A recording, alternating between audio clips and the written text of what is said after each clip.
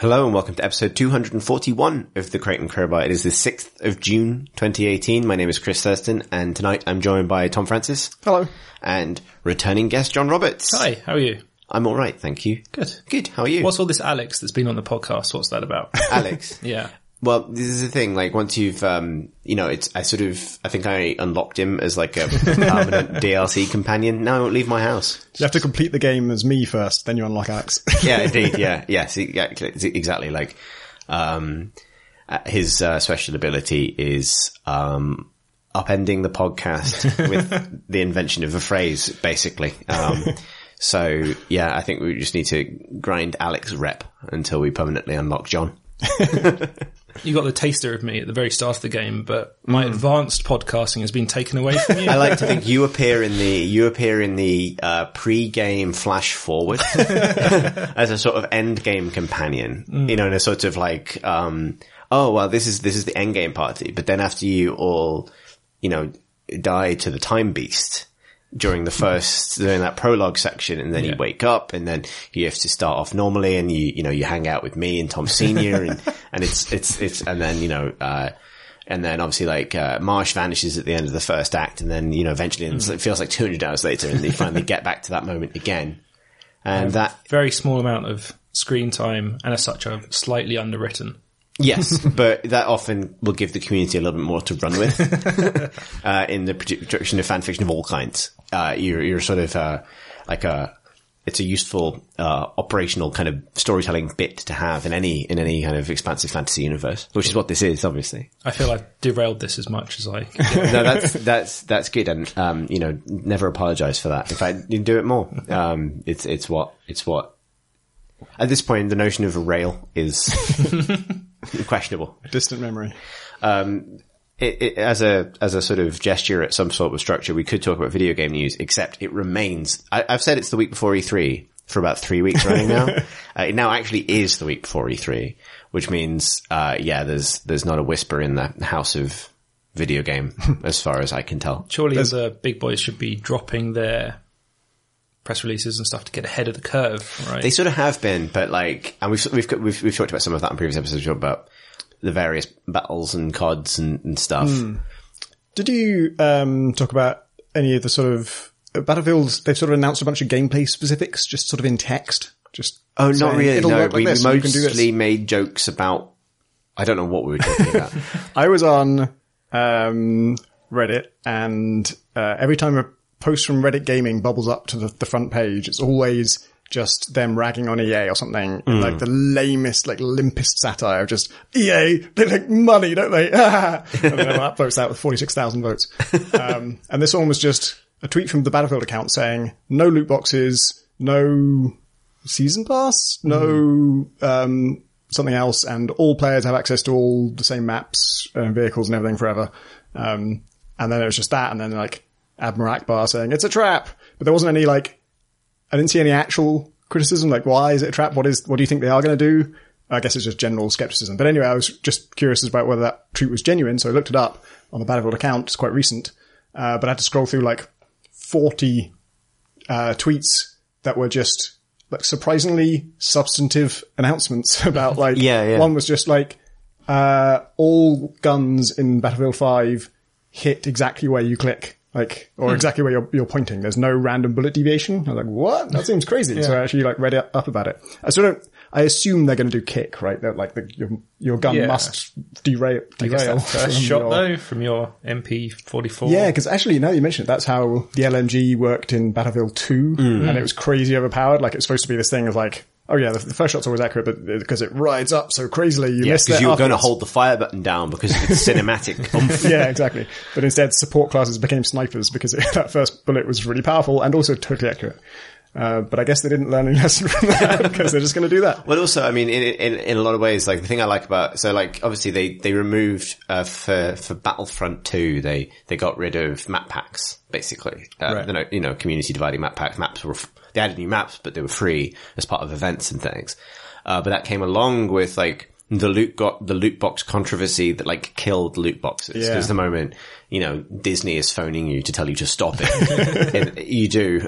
So that was, and so it feels like every year they remove another thing they have done that people hated. Yeah. And maybe that's meeting the gun design decisions of 2002 or whenever it was coming the other way, right? Like, you know, they'll be sold in hard copy next. There's also, a couple of things that sounded good. One is, apparently if you are facing forward, I don't know quite what they mean by that, but as long as you're facing forward, if you're pressing fire, you are firing. Even if you're like vaulting over something or your character's busy with some kind of animation, they'll just make fucking sure that your guy fires your gun. Because since that's like, you know, iterating on these franchises for decades, and they're primarily about firing guns, they finally thought, you know what's really important in our game? Can't we just make firing guns like more shootier? Can't you just be shooting more of the time? And I applaud that. Maybe that's the thing that balances the fact that the first shot is always accurate. It's like the first shot is always accurate, but you're always, based on the trailer, you're always vaulting, like sliding. You're never like crawling backwards on your back. Yeah, exactly. You're never standing up, right? Like they did actually say that, like another thing they're bragging about, which wasn't particularly interesting to me, was like when you're all running towards a capture point, instead of all playing the same run animation, like some of you will be slipping on the mud and some of you will be doing other stuff. So yeah, maybe you're just like sliding around. Do you only see yourself do the coolest run? That would be good. If you look down, your legs are doing the super cool one. Yeah, exactly. Everyone else's legs are sliding around. It's a lovely idea, but yeah, I'm impressed by it's always the sort of the double life of the Battlefield games is like pure spectacle generators and also quite competitive shooters for a small minority of people who are actually, maybe I'm underestimating how many people know what the fuck is going on in a Battlefield game. But yeah, that sort of determination that they look like a Call of Duty scripted sequence while also being in some way dynamic. Yeah. They're also changing it so that instead of only medics being able to revive people, anyone on your squad can revive you, but not with full health. And if you're a medic, you can revive anyone and to full health. But they're basically trying to make the squads more kind of tight-knit and depend on each other more. Which actually, I like the idea of that, because that was the best thing about... I was a big Battlefield 2 fan, and the only other game since then, the Battlefield series that I really got into was 2142, which its world wasn't very interesting, but it was the sci-fi one, obviously. But I got into it just because they've made just a few tiny tweaks to the squad system where you got more points for doing things that your squad leader told you to do, and the squad leader got points for you doing them. And there was just like rewards for, you know, sticking together as a unit. And stuff like, you know, I can't remember what the first game was within, I guess Battlefield 2 actually was, you could spawn on your squad leader, and that was why Battlefield started to click for me, really, was just making the squad a unit, because that's like manageable amount of human interaction. The like 32 players and the commander and stuff, all that stuff is way over my head, and the totally random deathmatch type stuff, that makes me feel completely outclassed and alone. If I have like 3 or 4 guys and we're just kind of muddling through, that's kind of my comfort level. I think 2 was the only one they tried that commander position. I think I remember playing with it a few times where it worked out, but mostly it was just someone trapped in a box for half an hour who occasionally got to drop a Jeep on someone. Yelling at everyone for not doing what they're saying. Why aren't you doing this? Do this!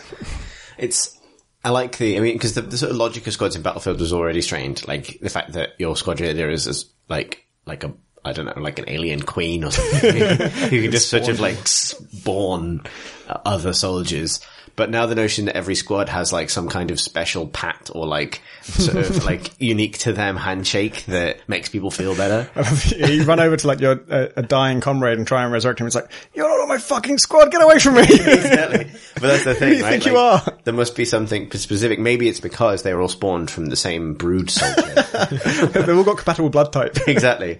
Whereas, you know, if they're from another hive, then they will fight and devour one another. I don't like understand the logic of this universe. But, you know, but it's also possibly like I was thinking like an amusing handshake or, yeah. It's fun to read the official blurb trying to describe how the resurrection animation is different, which is that you face the person resurrecting you and they face you without using the word intimacy.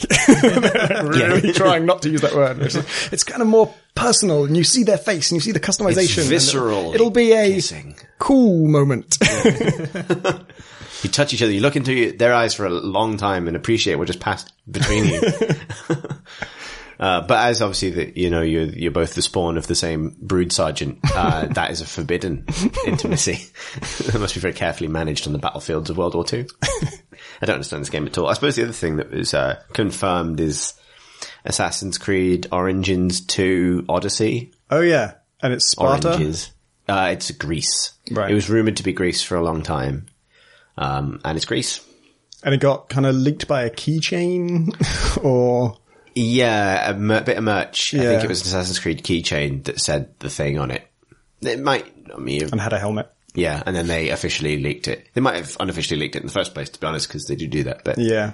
Although I thought they when they sort of copped to it, they released a GIF of someone being kicked off a cliff in a very Sparta, in a very 300 way. I might be being overly critical, but I thought it was slightly junky. Like the animation was a bit weird, and I wondered if they rushed it together because the news was out sooner than they expected. Yeah, I mean, no one made them make that the trailer. No. They could have just done the logo and see you at E3, which is what they basically did do.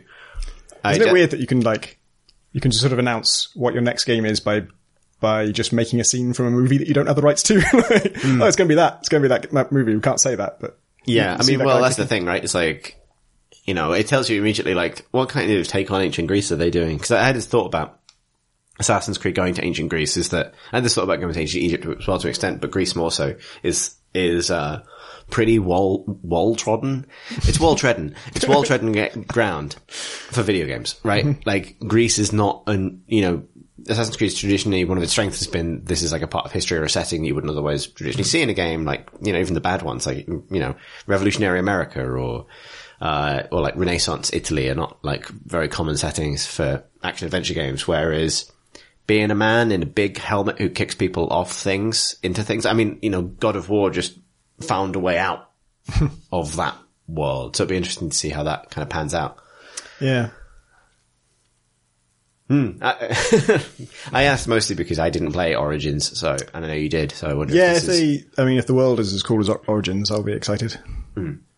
But I worry that one took them like 6 or 7 years. This is going to be the yearly iteration. Then does it have a thing? Does it have boats or? I don't think they've shown anything just kicking more people than that down gift. holes. not yet. The rumor is that you still play as Bayek. Oh, really? In which case the timeline real fucked up. There were definitely the Greeks were sort of were present in Origins and were kind of a plot thing. Like they were coming over and intruding in some way. I didn't pay a lot of attention to the plot, but the Greeks are definitely there. Yeah. And if it's not, then it's a prequel because of the way history works, which would make it a prequel to Origins, which is just at that point. Just throw your hands up in the air. Pre-Origins. Yeah, Pro-Origins. Origins beginnings. Pro-Oranges. Good. Should we talk about what we've been actually playing? Because there's going to be plenty of news next week. John, would you like to tell us about a computer game? Yes, I would. I want to do it carefully because I really liked it. And often that means that I can't find words properly and it sounds bad. But I've been playing Far Lone Sails, which is a fantastic little indie game about going... They describe it as a vehicle puzzle adventure.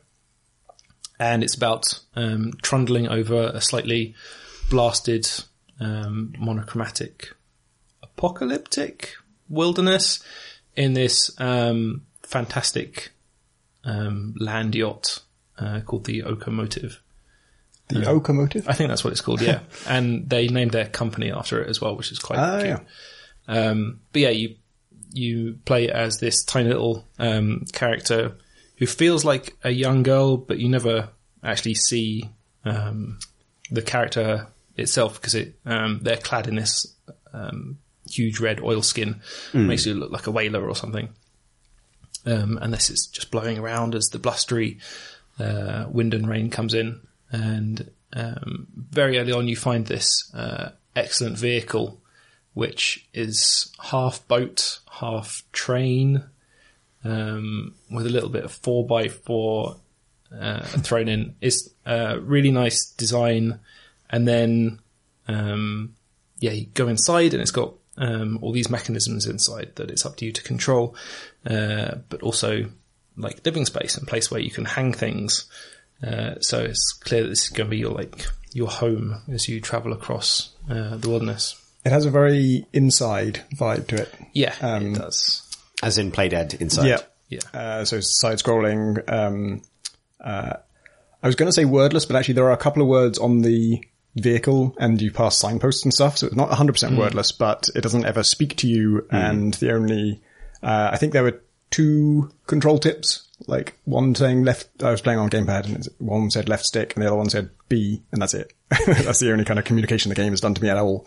And like Inside, it does a really good job of that. It leads you in beautifully, and there's lots of moments of where you have to figure something out and you're given absolutely no guidance except just the inherent nature of the thing, and there's enough there for you to realize, oh, I think it works like this, and try it out and discover, yes, it does. And they've contrived the scenario such that what you need to do is kind of you'll blunder into it a little bit. Like there are multiple times when you sort of crash your vehicle into something and it sort of works out that where you crashed it happens to be just the right spot for you to add some module to it or do something like that.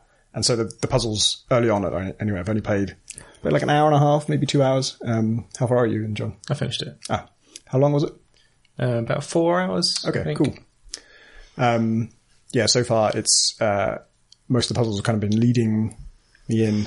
The thing I really liked about it is just the sense of it being a journey. It's funny because that's exactly like Limbo and Inside also are just, you start on the left and you go as far to the right as you possibly can. But they didn't feel like, I loved Inside, but it didn't feel like a journey really. I felt like I was moving between, it would probably be uncharitable to say they felt like levels, but they were like scenes that it didn't matter that it was continuous that much. Whereas this really feels like a kind of, in the same way that Far Cry 2 was insistent on never taking away from your own first person perspective, the fact that this has all just been one long continuous line from left to right, and obviously the fact that you're in a vehicle, the vehicle has limited fuel and you're sort of gathering things from the environment to put into its burner to refuel it, and whether there's wind effects, whether you can use your sails or whether you have to rely on your engine, and running out of fuel and having to manage that makes you kind of focus on the distance you're traveling. In fact, there's even like a distance meter, right? Which tells you how far you've gone. It's a little chronometer, yeah. Yeah, which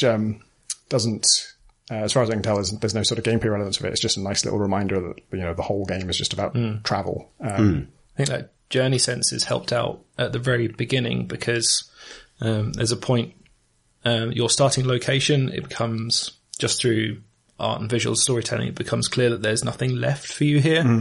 And then you find this vehicle and it's kind of suggested that something is off to the right-hand side of the screen. You might want to voyage over there. And then you go through loading up your car and then finding fuel for it and stoking the engine and stuff. And then you have that big point where you're setting off finally. And that sense of starting a journey is so strong that, it implants that in your head straight away. I don't think it's as, like saying it feels like Inside. Inside was quite a grim game. Yeah. And this, is maybe melancholic. Yeah. So far as I've played, it's been completely free of combat or threat. Yeah, it stays that way. Cool.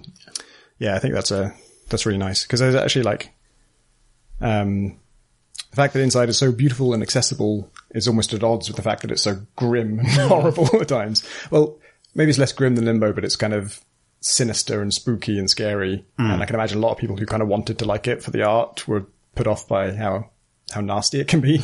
It is. Inside is definitely horrific. There's particularly underwater bits. It's sort of truly. It's horrific but subtle, which is worse in some ways, but it doesn't. It sort of lets you slip into doing things that are pretty horrific when you think about them without sort of necessarily, that's its trick, I think, is without really considering it. Yeah. It gets under your skin. Yeah. So the time when it tells you to pick something up, tells you what the control for that is. For me at least, I was standing by what I think is a mailbox, like a red thing. Did you take that with you? I did, yeah. Yeah, because it doesn't never particularly, as far as I can tell, there wasn't like a thing it was telling you to do with the mailbox. It was just teaching you how to pick things up. So I kept expecting there to be something. I didn't know it was a mailbox. I just saw I was picking up some kind of red object. And I was like, okay, I'm waiting to see what I do with this red object. Oh, there's a red thing there. Can I plug it into that? Can I do this with it? And then I realized, no, I think this is just a mailbox. I'm carrying a mailbox. How long should I carry the mailbox for? Well, very quickly, because of its visual design, you get a sense that mailbox is important because it's a very washed out monochromatic world. And then it highlights important and interactable things in usually bright red, but also some other colours. Put it in the furnace. I don't know if that was a bad move. It's nice because it doesn't tell you what to do with things. And what you can do with stuff is you pick it up, take it inside your vehicle and just kind of drop it there. Or I think pretty much everything can be put in the furnace. Like I've tried it with some very obviously functional, possibly unique things. Just tried burning them and it worked. And then also the other thing you can do is there are hooks around your home, that you can, pretty much any object you can just sort of jump and drop it and it ends up hooked to that thing, which means you don't collide with it when you're walking around. So it's just a convenience thing. And so you can kind of take mementos from different scenes. Like often in a scene, there'll just be something unique that, like I just found a bell and I'm pretty sure it has no gameplay relevance. It just makes a ringing noise when you pick it up. And so I've hung up that bell above my bed now. It's interesting leaving that responsibility to the player to figure out what is a useful functional thing, what is a memento or collectible, or what is, arguably both. I found a radio and it plays music, and the game has its own music as well. Like it's silent for long times, and then there'll be just lovely music that kicks in at a particular moment just to kind of capture a mood. I love that. And the radio music it was nice to hear it at first because you're very isolated, and it was like, oh cool, there's a little link to civilization. And then I was just like, the very next section, the radio music was really going on and on. It was kind of like a little bit too jolly for what I was doing. And so I tried to be nice. I picked up the radio and I put it outside the vehicle just to put it to one side while I solved this puzzle, and hoping that when I walked away from it, I wouldn't be able to hear it. And it does get quieter, but all it really meant was just it was only coming from my left speaker instead of my right speaker, which made it even more annoying. So eventually I just picked up my radio and put it in the furnace. So if the radio is important, I don't have it anymore. They use the radio to really set the mood of various locations. Like you have the jazzy bits and stuff. But then you find other stuff coming over the radio as well. Which is there not ever a second radio? No. Okay. Oops. It's just the solution to every problem isn't set it on fire. It's like, the thing is, I actually don't know if it's a furnace. It's kind of like a platform you put things in, then you hit a switch and it kind of smushes it into the ceiling and turns it into some kind of fuel that then goes into your engine. And the whole interior of your vehicle has a really nice, really feels mechanical and feels like a functional thing that was built to work. And there's just little quirks to how it works. Like the motor, needs fuel, and then you start it by pushing a button in by walking right into the button. There is no use button. There's just pick up and drop. And for pushing buttons, you just have to physically move into them. And this one, you kind of have to push yourself against it to start it. And you can just kind of tap it to kind of rev the engine a little bit, which doesn't do anything, doesn't move you. But if you have sails, then it'll make the sails, no wait, it doesn't make them go up. Oh, if you have sails and there's wind, but you stopped, initially you won't be moving at all. But if you just nudge the engine, it kind of tells the vehicle, oh, you want to move, and the sails will catch the wind again. It also releases the handbrake, which popped on. But. You can turn off the handbrake by hitting the brake thing again. You can kind of toggle, which is another nice mechanical thing. It just kind of feels like, it does feel like it stopped because of that handbrake, and it does feel like, it's traveling because of the sails. And there's a really nice little loop between feeding the reactor, running down to the throttle, then waiting for the yacht to get up to speed, and then there's a pressure gauge as well. And if you smash that like, if you hit that steam release at the right time, it feels as good as active reload. Wow, that's a tall claim. There's it's not particularly tough timing puzzle, but it becomes a little harder once you're dealing with 5 other things.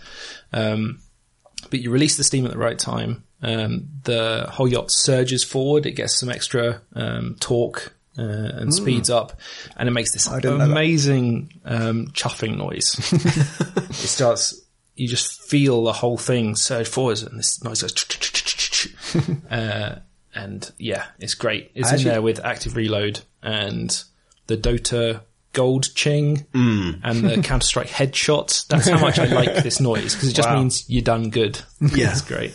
I didn't even realize there was an advantage to leaving it late to do the Steam thing. I was releasing it all the time. Yeah, it leaves it up to you to learn how to use this machine just on a basic level. And then the amount of time you spend interacting with it, I don't think you can help but discover little quirks about it as well, which give it a lot of character. There's just initially there's just 2 bars behind the engine, one labeled with like a diagonal stroke and one labeled 2 vertical strokes. And I was just kind of staring at those. I didn't need to know what they did. I was getting by fine. I wasn't stuck or anything. I was just like, I bet these mean something. Like, they're not speed. They're not like steam or temperature or something. And then as I kind of added to my vehicle and other things changed, I saw more of them. And then like I just now figured out what they were like in the last like 10 minutes. The whole time. So yeah, it's cool learning something like that. The whole time I was playing it, I was thinking, I don't know what this word means exactly, but this feels kinesthetic. It's like this thing is beautiful in motion. The great wheels turning around when you have the sails up and you're riding along the top deck, because the sails are doing it. You don't have to tend the engine anymore. It just feels great. Yeah. Yeah, it does have that. I've actually never been sailing, but it does have the feel of what I imagine is sailing is like, where like it's a lot of work when you're in not ideal conditions, and then when you get a good wind, it's just the best chuffing. You stand on the top and you chuff away. That's how sailing works, I think. When you get enough wind, then the big pipe goes toot toot. Actually, I don't ever want to go sailing because I'm terrified the crossbar is going to swing round and smack me, because I've seen that happen in movies. And I don't see how I'd avoid it. I don't know when it's going to swing around.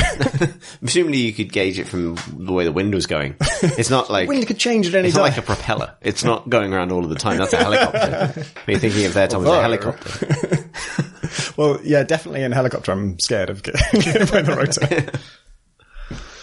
You mentioned the text on the signs before.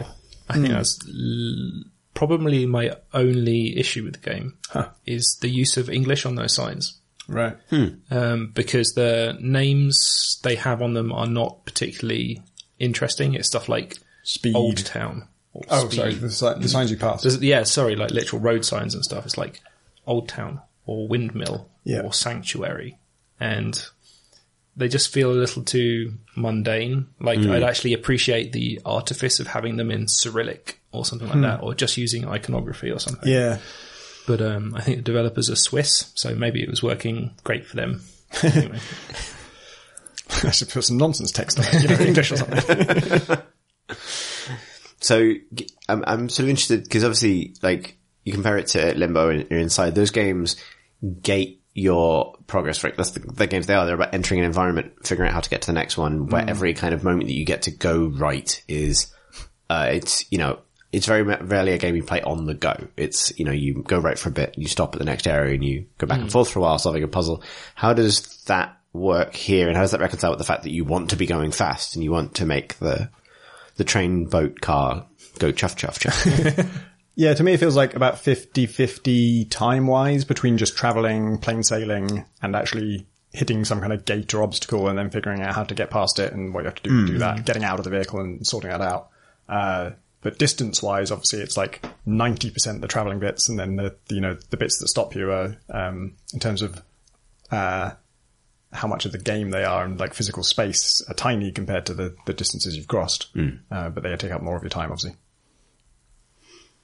Yeah, there's long stretches where you're just travelling, and those are just as memorable as the environments that you reach, the kind of upgrade stations and the like puzzle areas and stuff like that. Like, I think quite early on it's got a kind of day-night cycle thing. It's scripted, but at one point you just go through a long night where nothing is really going on and you're just tending your boiler. And it's, for me at least, it was a really memorable and then you come out of that into dawn and the wind picks up and you unfurl your sails and I want to be a sailor. That sounds lovely. Yeah. Sounds great when it Who rains made as well. it? It's the Okamoto people. I guess they've done this. I think this is their first project because they named their company after the vehicle in the game, so it feels like a startup for this. Unless they're just really prescient. Yeah. Our second game is going to be about... But I mean, knowing how the indie industry works, they're probably all ex-Bioshock. Just statistically, it's likely. Yeah, exactly. I saw this before release and I thought it looked beautiful. I saw like a trailer for it. And I even like tweeted about it before it came out, I think. And then it came out, and I didn't sort of notice for a while, or, I didn't see any buzz about it. I didn't see anyone talking about it except me. And then I, finally got around to playing it when you, John, mentioned you were going to be talking about it, just today.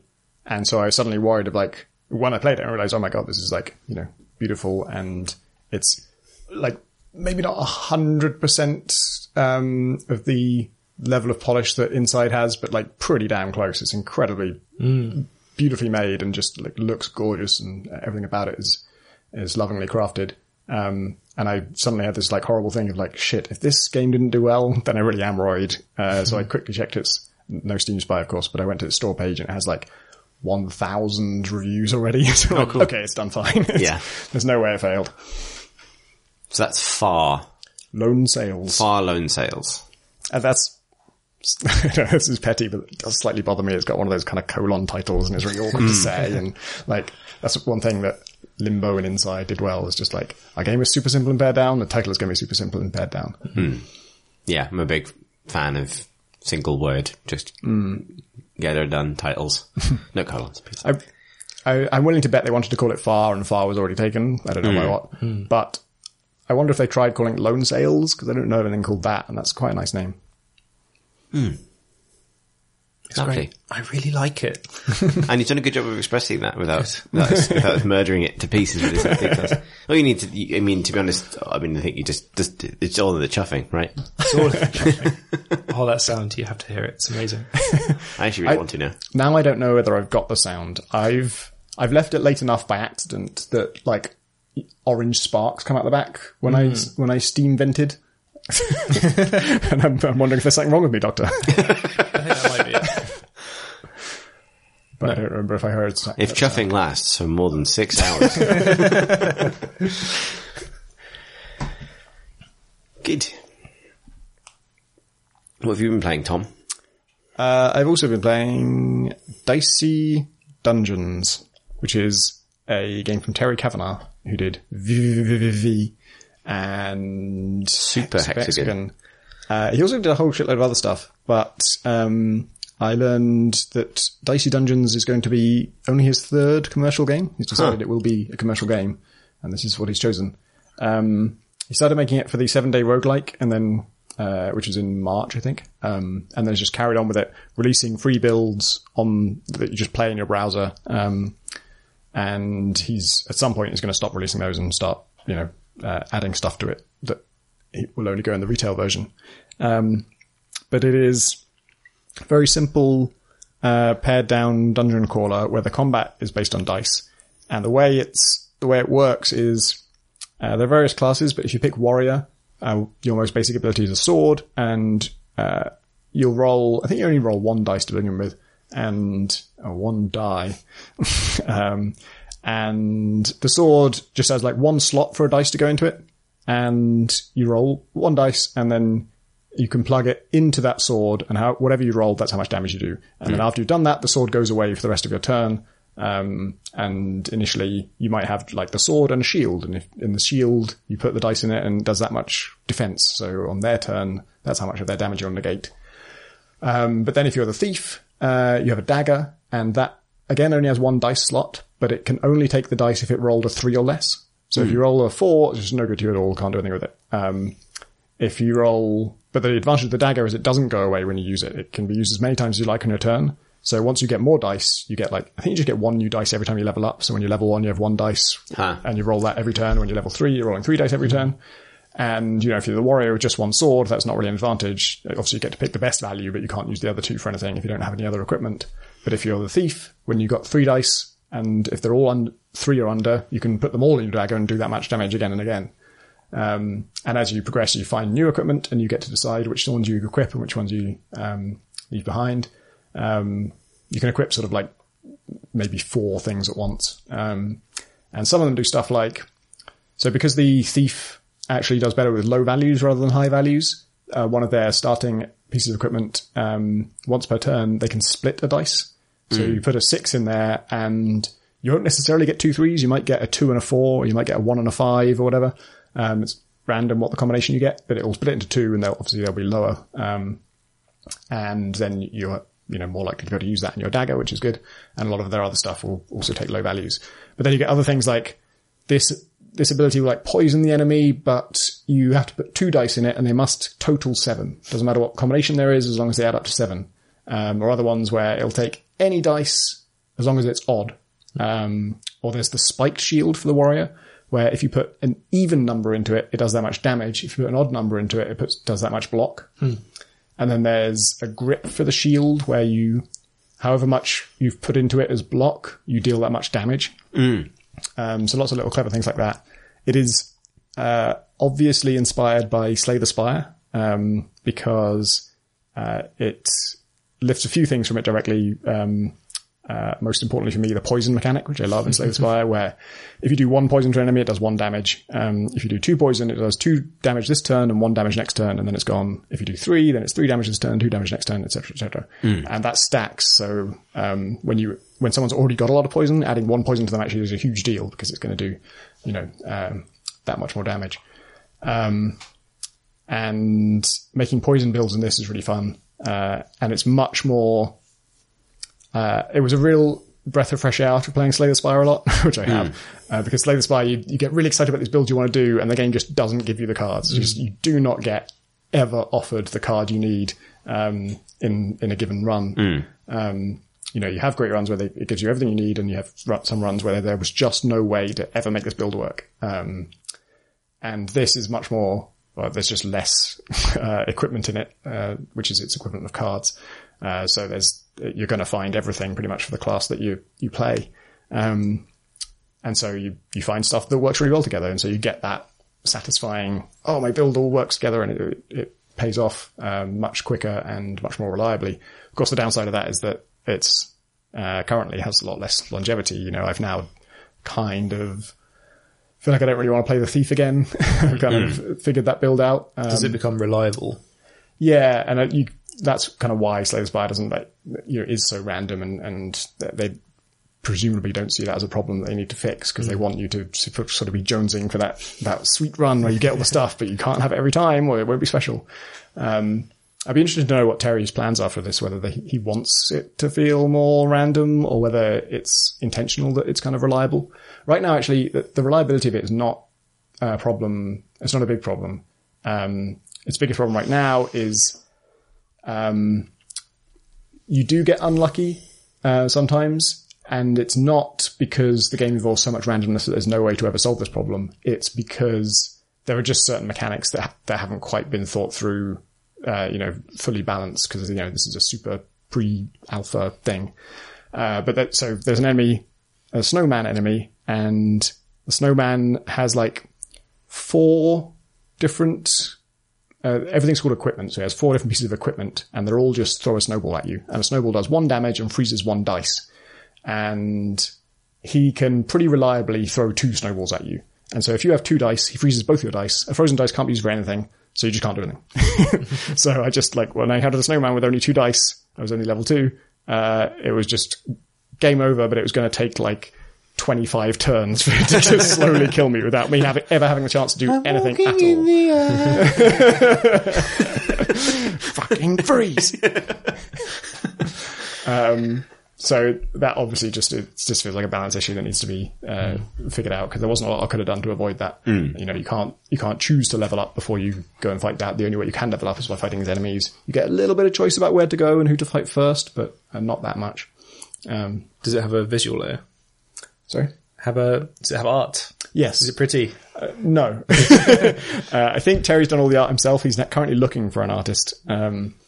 And yeah, so I think he's going to get it tarted up, which it does kind of need. It's got, like, you are just literally a dice with legs and arms. I played a tiny amount of it, like 10 minutes, because I played enough of it to realize, like, oh, I've got work to do this week. I'm going to do something else. But I did love his placeholder music. Yes. It's like MIDI knockoff versions of pop songs. Yeah, from the 80s. I think I caught Careless Whisper for an entire run. There's a certain sort of, like, this has to be free currently. Yeah. Sort of thing about it. But yeah. He actually tweeted that, he's looking for an artist, but he's already found a really exciting musician, and I really hope it's Hadaway. Oh yeah, that was it. Sorry, it was, yeah. Title music is What Is Love at the moment. If it does end up being, I believe, knowing Terry, I think he could make that happen. If he wanted it enough, this could be the Hadaway collab that we've been waiting for. I can only hope. Where there's a will. Yeah, it's really simple, really easy to play, and it's just free in your browser for now. And I think there's a new build probably out by the time you listen to this, because I think last time I checked it was like 2 days' time. He's doing pretty regular builds, and we can put a link to that in show notes. Be nice to actually be able to link to an actual playable game rather than Yeah. just a page. What have you been playing, Chris? So, on a whim, I've been playing Totally Accurate Battlegrounds, which is by Landfall, a Swedish developer. They made Cluster Truck, and they're currently making Totally Accurate Battle Simulator, which sort of looks like it's a tactics game, and it looks a little bit like the sort of love child of like Mountain Blade and Besiege, the one about the sort of like the one about is technically about making trebuchets, but it's really about making a big procedural dick robot. Yeah. And so apparently every year for the last couple of years they've made an April Fool's game. So this is that April Fool's game, and it's out in June. And Fucking game developers can't hit deadlines. Better than it has any right to be. So what they've said is they've put this out as a parody. Like, they've said, we're not going to support this much. We made this because we've been playing PUBG at lunchtime, and so we just made this. But it's embarrassing how much better it is than you'd expect with that in mind. So as a top level, I would describe it as PUBG or Fortnite meets Gang Beasts, which is a very good idea that someone should have had already. Except it is a first-person shooter, so not like Gang Beasts in terms of running around isometric punching people. I mean Gang Beasts in terms of physics. So it uses the same sort of art style and physics and characters as Totally Accurate Battle Simulator. Everybody are these sort of like sort of procedurally animated, sort of very floaty, sort of puppety, sort of spindly, physicsy weirdos. And you can, they basically don't appear to be very interested in making money from this. So, unfortunately, by the time you listen to this, it'll probably cost $5, but currently it's free. And they made it free for the first 100 hours, basically. And that might overlap slightly with Friday. So if you listen to this right after we put it up, it might still be free. And the money they're taking for it, they're basically saying it's just to keep the servers going, because they, they have no interest in, I think, updating it after this, maybe a few patches to get it working, which is nuts because it's been a hugely popular, and I've been trying to play it all day, and I've maybe played 3 full games, and in that time there's been so many problems because it's just collapsed under demand. Basically, because bizarrely, they've made something really charming, and I say bizarrely, but like, if you guys have been in this position before. You made a joke version of the game you're actually making to sort of poke fun at the genre that is big at the moment, right? Like, haha, we made a Battlegrounds game, except they actually fucking did. So you were these sort of, floaty, physicsy, floaty people. And the crucial thing about it is everything is driven by physics. So it doesn't say the environments are very physicsy, they're not destructible or anything. But you know what you were saying about Battlefield and the fact that, you can now shoot while you're doing anything. This game takes that quite seriously. Like, everything is a physical object in the world. Of course, you can see your own legs and things like that, guns you pick up are physical objects that are in your hands. There's no kind of UI for that at all. If you are looking down a scope, that scope is physically on the gun, and your ability to aim it is based on your ability to kind of wobble it in front of your eyes. And it's actually not that hard for that reason, but recoil is a real and powerful thing, and it will knock you over. And it doesn't have any, and so, physicsy games or floaty games can feel sort of inaccurate, and it certainly does. But the thing that ties it all together is when you push a button, something happens. So if you're leaping through the air and you go prone, you just fall the fuck over. And they've got good animation, so having to like roll around and get back up again. You can leap into a crouch, you can jump. For some reason, if you press G, you will hold your gun sideways and start beatboxing quite loudly.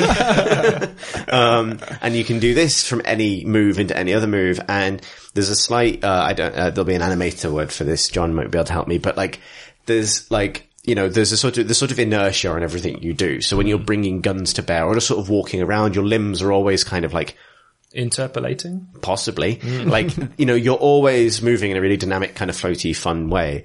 And so for some reason it feels like amazing.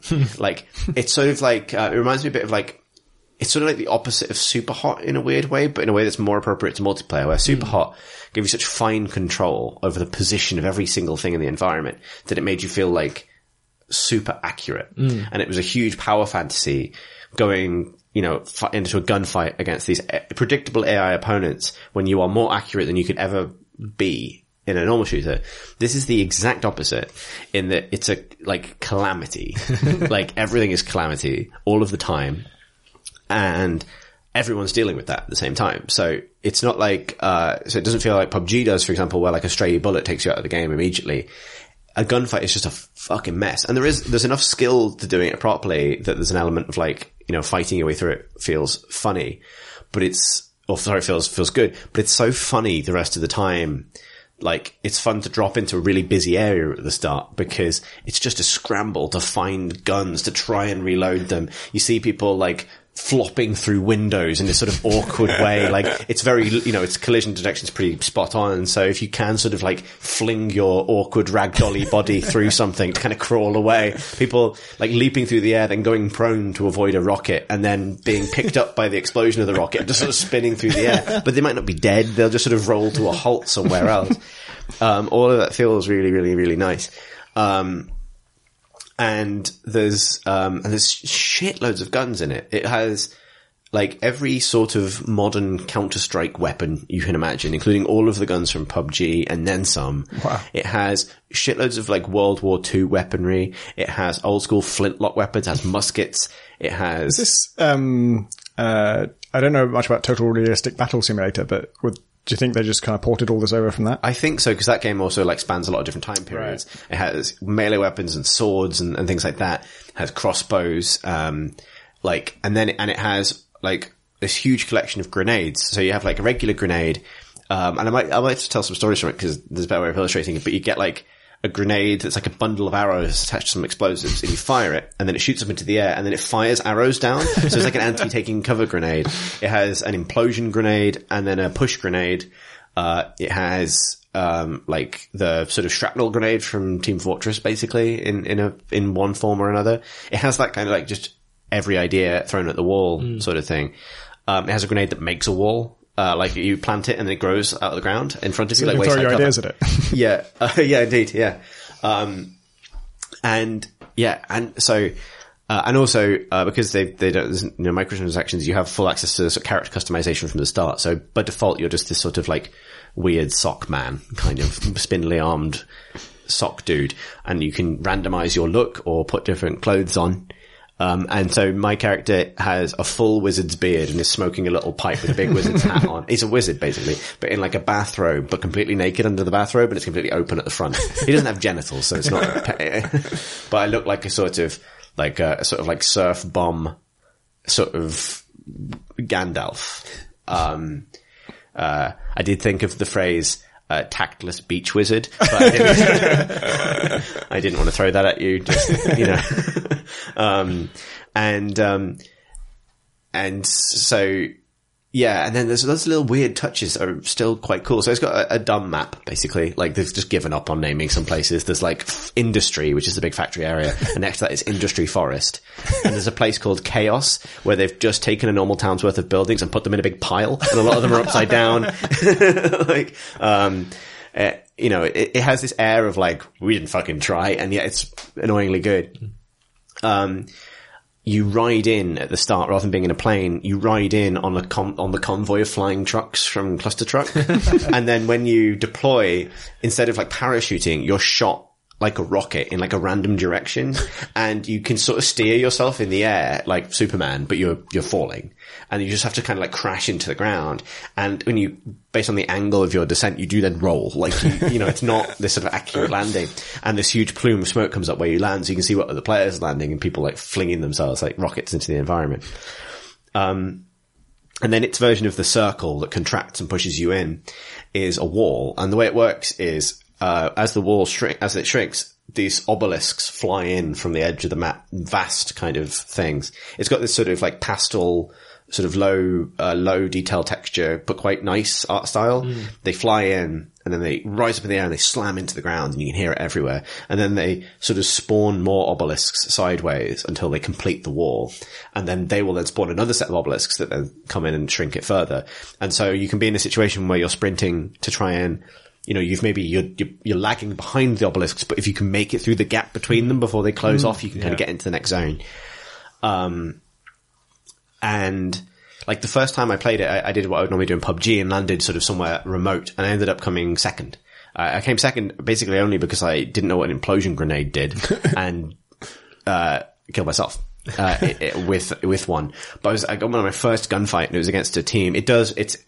They don't give a shit about balance, really. So if you are queuing with your mates as a group, you get matched with people who are playing solo. Like, it's not fair necessarily. My first little encounter was with two people, and right at the beginning of the game, I'd found this like big red minigun, but I'd never fired it. I just had it, and I had a rifle, and I managed to down one of them with my rifle, and then the other one was pinning me down, so I was like, okay, well, it's time for the big red minigun. Except the big red minigun, I didn't realize this, its intent is not that it's a gun. The recoil on it is so severe, it's basically a jetpack. And so I just start flying backwards, like faster, and I fly backwards so fast I go back out of the circle, and I have to like propel myself into the air. And I can just imagine, and obviously this is all physicsy, so I can just imagine this other player watching me shoot backwards, and then fly up into the air, and then come all the way around and land behind them, kill the guy on the ground with the gun that doesn't shoot me through time, basically, and then kill the other guy. And it is just this sort of like madcap, extremely silly. Like, it's more fun because, you know, I imagine if you're really into accurate shooters, it's probably quite frustrating, but it's more fun because it's such a mess, basically. But the big downside today was that, and actually, you know, it's had server problems all day, and there's been lots of different kinds of server problems, from it simply refusing to put you in a game to it putting you in a game, but the game never filling up and therefore never starting. It's 40 players rather than the sort of PUBG 100. It loads you into the map and you can run around with no weapons or anything, and then it starts. And then, the thing that kept happening to me, which is heartbreaking, where it starts the game, but not for every single person who's connected. So you watch a lot of people disappear and some people just left behind. But what this resulted in is a game I played most of the afternoon where a sort of most semi-nude wizard man would just go up to people while waiting to join into a game and start beatboxing and start tapping the crouch key to the beat. And so I start bouncing up and down, like, like, and, having a good time, and just watching people get into it as well. And you can type, you can chat in game, and it appears as a speech bubble above your head, and your character goes like, and it just became like, it was just sort of almost pure, even though it was because the game didn't work. And a few people were like, one guy said, this game hasn't got any players. And I was like, I think you'll find that it does. And started beatboxing and like bouncing up and down again. And he said lol, and then he disconnected. But though, like, I haven't had that kind of interaction with a Strange New multiplayer game for quite a while, like purely positive in that, he left immediately. Like, it's the most positive interaction you can have with the game. But like, genuinely, like, I think its server difficulties and the fact that the developers have openly made it as a joke and don't intend to support it, both mean that I don't know if I would necessarily recommend people play it. Like, what I would like to happen is for it to become like a cult hit that they then almost have to support. and therefore it'd be worth people's $5. Cause like, you know, I probably had $5 worth of fun out of it so far, to be honest. But if there are no players left by the weekend, or if it just doesn't work, then it's obviously not worth it. There is sorry. Sounds like it's going to have plenty of players. Because like Total Realistic Battle Simulator is big enough that I've heard of it without sort of, you know, seeking it out or anything. Like, I think that's a pretty big hit, and obviously this is a winning combination. But yeah, if they just don't want to make it, that could be a problem. Yeah. It's sort of, it feels like they've accidentally, like, they've just sort of done a fortnight on the on the down low, and yeah, maybe that's a bit of a danger for indie devs. Like, don't do this if you really want to make something else. Yeah, as you say, that was a problem with our April Fools that you did, John, for Gunpoint, where we turned it into a, you know, third person cover shooter, and that by itself, like on paper, that sounds like, oh, that's a really bad idea. It would be really funny, but then the style you did was like sprites, kind of, you know, snapping to 3D crates and stuff, and it just looks so cool. And everyone's like, I want to play this. I'm like, shit. But yeah, like it's, I hope, you know, I hope it is a success, because I just sort of immediately super charmed by it. And it's almost like it's got helicopters in it. It's got working helicopters and muscle cars. Does it have that frustration that Jelly Baby Wrestling, Gang Beasts. I have with that, in that I can identify something that I want to do and just be so fucked up by the controls and the physics that it's incredibly frustrating for me. Not really. It's different to Gang Beasts in that you kind of fall over when you want to fall over. Like, right. You have to press Z to fall over, much like you must press G to begin beatboxing. I should stress, the first time I fired the big red minigun, I also pressed G to fire it sideways. So I did stop beatboxing and then flying away, which is a power play, really. It's like, I don't wish to be part of this fight. Goodbye. You can also, like, you know, rocket jump with shotguns and things, which is nice. I wonder, it actually sounds a little bit close to Sub Rosa, game by Alex Austin, which is long been in development, where everything's extremely physicsy. There are no canned animations, I think, for walking. It's all, like, as you're walking, you are physically simulated. And to do a cool, like, somersault, you must run forwards, press space to jump, and then move your mouse down so that, you know, rotating your view will actually physically rotate your character. And if you get it slightly wrong, you'll land on your ass or your head. And the difference is that one is it's not trying to do a battle royale thing. As far as I know, it seems to be a sort of simulator for tense, like gang deals, sort of trading briefcases and hostages and things, and multiplayer. Yeah, and everyone's kind of got to figure out whether they're going to betray each other and stuff like that. But yeah, that's been going down that physicsy route for a long time.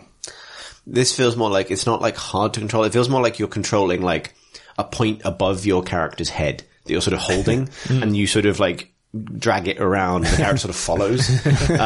And you control their arms as well. And like, you can shoot accurately if you try. It's just often hard because it's silly. Like there's, you know, and the environment's kind of get in your way. But the silliness and the inaccuracy of the guns, I think, it's a testament to the fact that, like, inaccuracy can be fun, actually. Maybe this reflects to the Battlefield conversation. Like, it's more fun to be in a mad sort of melee in that game than I think it is in PUBG, because everyone's sort of in the same boat. Like, I mean, it's probably wildly open to botting and stuff. And if you bot this game, then I think there's sort of no saving you. So it's fun, really. But that sort of, like, the slapstick of it means that you don't, you know, you miss constantly, but so does everyone else. So you're not getting sort of like frustrated. It's just daft. And there's a sort of element of like, not necessarily survival of the fittest, but there's a sort of, it's a great equalizer. The fact that everyone's falling over all the time and flopping along on their bellies and sort of rolling around. It's making me think back, in the days of Modern Warfare multiplayer. I played that on 360 and PC, and I infinitely preferred the 360 version because pads are shitter. And it was harder to shoot, specifically in the Counter-Strike sense of shooting, where you snipe someone in the head across the whole map, and encounters are very, very brief and highly accurate. Whereas on the console, everything was just mad. and you'd have people sprinting across open terrain, and everyone would be like firing as they went, and bullets ricocheting everywhere because you weren't particularly accurate and stuff like that. It felt like a good solution to having like lethal weapons that felt good and impactful, but also having prolonged, interesting firefights. Yeah. And they've solved that with Jelly Baby. Yeah, unrobing wizards. Jelly Baby floppy men. Yeah. This is a slight deviation, but does anyone know if TF2 on the consoles ever got updated? Did it ever get any new content or anything? I think so. Because I remember it was like, most of the time, well, I think all the time I was following that game and, playing all the new updates. I think for all of that time, the console version was literally just a vanilla launch thing. And I think it's a testament to how much they did add in those updates and how good those updates were, that looking at that was so sad for me. It was just like the idea of these people playing in the version with like no new weapons and no like 5 maps or whatever it had at launch. And just the hats you're given. Yeah. Yeah. The hat that's glued to your head. Yeah, it was, there were loads of people on PC sort of crying out for like, oh, you've ruined it with like the piss jars and stuff. And I want the traditional experience. And I wonder if those people, fired it up on console. Oh shit, this is actually really dull. Other final good thing about Totally Accurate Battlegrounds is, you can punch very quickly. You can punch basically as fast as you can click when you don't have weapon equipped. Semi-auto punch. But when you punch, as far as I can tell, your fist comes from like any random direction on the top half of your body. And, you alternate hands if you're punching rapidly, which means that you're constantly doing like, it's not just left hook, right hook. Sometimes it's like left and then a different upper left arm, which is, again, and it's actually animating this in third person as well. It's just, your arms are just sort of flailing around and coming from weird angles. But watching two people attempt to punch each other to death at the beginning of the game is brilliant. It's just this sort of, and yeah, like I did that to somebody and managed to like, punch him until he was knocked down, at which point I know, oh, he's got a teammate, and then I look up and a guy shoots me in the chest with a sawn-off shotgun, which doesn't kill me, but like picks me up in the air and just throws me into a river. And it's like, which is, that's a good moment in PUBG when something like that happens, but that's the end of the game, whereas this, it's just a sort of another setback.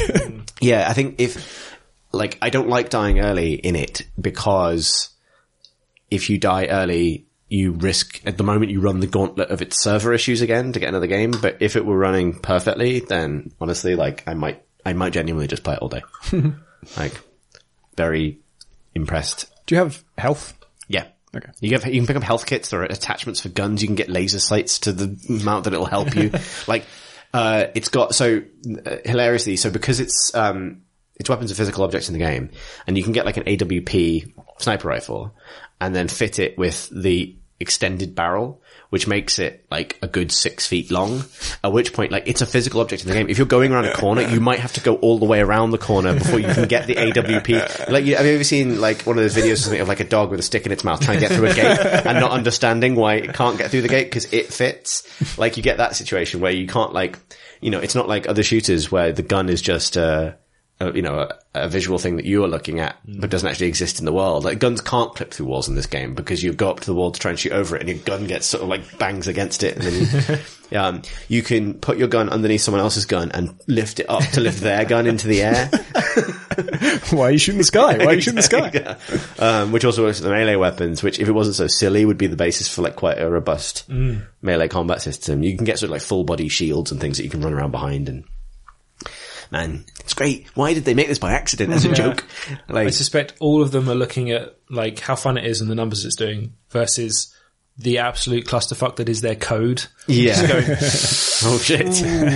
Yeah, actually I think maybe this is a brave new world for indie marketing. Say you made it as a joke. Yeah. Always go with that. Like, we were making this other game, but we made this by accident. Even if it took you 3 years or whatever, just say that. And then if people like it, then great. And if they don't like it, then that's, I mean, my PR consultancy rates are, joke's on you, because I didn't mean it as a real game. Yeah, basically I'm trying to implement sort of, takesy backsies into this ecosystem. What else have people been playing? I played a bit of Pillars of Eternity 2 Deadfire. Excellent. I'd love to play that, but for reasons I described in the last podcast, can't. Yes, it's very good, and I think I'd have quite a hard time describing it because there's so much of it. What is dead and on fire in it? It refers to... It's a place, isn't it? Yeah, an archipelago. That was a word. No, it is. No, it is. It's just funny to me that like it could be anything in a fantasy setting, and like you just span the wheel of nouns, and it went from like fortress, ancient pact, ancient evil, this magical spell, secret cult, and then it landed on archipelago. Like bing, bing, bing, bing, bing. Actually, technically, it's a peninsula. It's not. Yeah, that's its setting in this chain of islands, in which quite a fun colonial. As opposed to the bad colonial. No, I'm a white Englishman. Storyline is playing out where all these trading companies coming over and trying to harvest the natural resources, and all the native tribes of various development are resisting that, and then you get stuck in it because a huge god inhabited a statue underneath your castle and walked off, killing you, and that's a good reason to go on an adventure. Fair enough. Because you need to chase him down. Yeah, it's great. And much like my other sailor game, you get to be a captain of a pirate ship, or just a normal ship, which is its kind of unique thing this time round. You get to manage your ship and find crew and assign cannons of varying specificity. So like you load up your long range guns on your port side and your short range guns on your starboard side, and then play through. Its ship combat game reminds me, it works quite well. It's kind of this turn-based multiple choice kind of game. There's a turn order, and you'll choose to do things like go full speed ahead to try and close the distance to get within effective range of your cannons. Then obviously swerve to port or starboard to bring those guns in line with the enemy ship. And jibing, which is a 180, which brings the other guns back in line. And depending on the size and class of your ship, these various actions take a little longer. That aspect of it is kind of weirdly X-Wing miniatures. Like there's almost it's all done by text, but there's this sense of physical space, and facing is very important, and those kind of things. I just made an interested noise. I really want to play this. Why do I feel compelled to play Pillars of Eternity from the start? Yeah, you don't have to. But I do, John. Do you carry a character over, or is it just total fresh start? You do, I think. In fiction, it's the same character, but you're reset to level 1, I think, whether you import it or not. But that means I have to. It's the same reason I never played The Witcher, right? Yeah, I guess. Shit. All right, well, that's July sorted. Rather than just playing the new game, you'll not play the game at all. Yeah. Because the burden would be too great to play both. Yeah. Yeah. It's got the familiar combat system that anyone who's ever played an Infinity game or their spiritual successors will be familiar with. That real time with pause, like setting your tanks off first and then firing up your spellcasters to do. Just bottlenecking skeletons all day, every Basically, day. yeah. I think it's less, they toned down the difficulty a little bit from the first one, which was quite a challenging game. And I found I had to play it at half speed, even when I wasn't pausing. Like every half second counts. You have to get all your character's abilities firing off at optimal points. In the first one, I think. They've got a difficulty slider. You can dial it way down if that's not particularly interesting to you. But in this first one, in the second one, it's a little more relaxed. And you can just steamroll through a few enemies, leave it up to the quite good AI system. It's like they have this fairly programmable's a scary word, but reactive AI. So you just say things like, if your health is less than 20%, drink a potion, or but they get a little more advantage, a little more complex. Like, if you could land an AoE on 3 people or more, use this big one. Oh, that's cool. Which is quite fun. And it functions to the point where I've just totally ignored it. Like, you guys can just do whatever you want. I'm going to min-max my wizard character, and you guys can just do whatever. And that's getting me through all the encounters, and it's quite fun. This is actually a better use of my tactical beach wizards pun than the use I found for it. Yeah. I've been trying to figure out if I can make a game about practical beach lizards. I'm sure that's doable. Like, that could be like a crafting. They brought their towel, they got their sunscreen. Yeah, exactly. They're all good. Oh, I see. So not like, maybe like, I was thinking more of a kind of survivor, like, kind of angle where like, That could work. building beach huts and, you know, demonstrating practical skills and also shedding. They're having a lot of fun with their quest design. There's kind of a Hitman type quest. Ooh, I'm where you listening. have to infiltrate a pirate fort, and you can do that in a number of ways, like your classic combat, talky or sneaky, but then much more refined versions within that. And then you can just talk your way into like the final encounter and beat up who you're there to kill, or you can go full Hitman and kind of engineer a catastrophic series of events that will lead to his death, which is fun. And that's like one quest among many. That's news. Hitman 2. There's a logo for it. It's a thing. Did you see this? No. Okay. Is that it? That's it. I think it's a leak, maybe. But yeah, there is an official logo for Hitman 2, which, you know, previously we've been thinking there would be a season 2 of Hitman. This is probably that, but they're calling it Hitman 2. How did the previous one leave you? It was really good in the end. Sapienza was brilliant. I actually think the last mission they did, Tokyo, a Japanese one, Hokkaido, was one of the best. I think that was probably second best after Sapienza. And yeah, though, like, I think Paris is one of my least favorite in the whole series, and they started with that one, which is so that my journey with the series has been really weird because I was totally put off by it at first, and then kind of ended up really liking it. There's a bunch of stuff I don't like about the contract system. It's just the barest hint of a really cool thing that they could do, and they haven't done it. And its whole rating system is bad. It's just about, did you do Silent Assassin or did you fail? Like, it's so antithetical to everything else about the game, which is more about creative expression and trying all these different tactics and stuff. Then the rating screen just says, you did it wrong. You didn't do Silent Assassin. But that's a fairly minor thing. The levels are amazing. Like, the size of the environments and the stuff you can do in them is great. And also they kind of loosened up a little bit. The, Colorado mission I actually really liked, just because it was way more forgiving than the others. You can kind of be anywhere in it, and there are loads of different ways there are loads of different targets, and there are loads of different ways of taking them out. And the time I really like it least is when it's most restrictive, which is Paris, where just both targets have at least 2 bodyguards on them at all times, and spend 95% of their time in direct line of sight of like 20 other people. And yes, you can get them out of that situation, but only by using the pre-scripted opportunities, which I don't really love doing because it's kind of just doing what the designer told you to do. So if Hitman 2 doesn't do those things. Yeah, I don't know what they'll do, because I don't know if my criticisms are actually that widespread, and whether, you know, the problem with these things is always like, people will talk about whether they liked the opportunity system just in general, and I don't have an opinion on that overall. On the Paris level, it was, I didn't like the level because it relied on the opportunity system.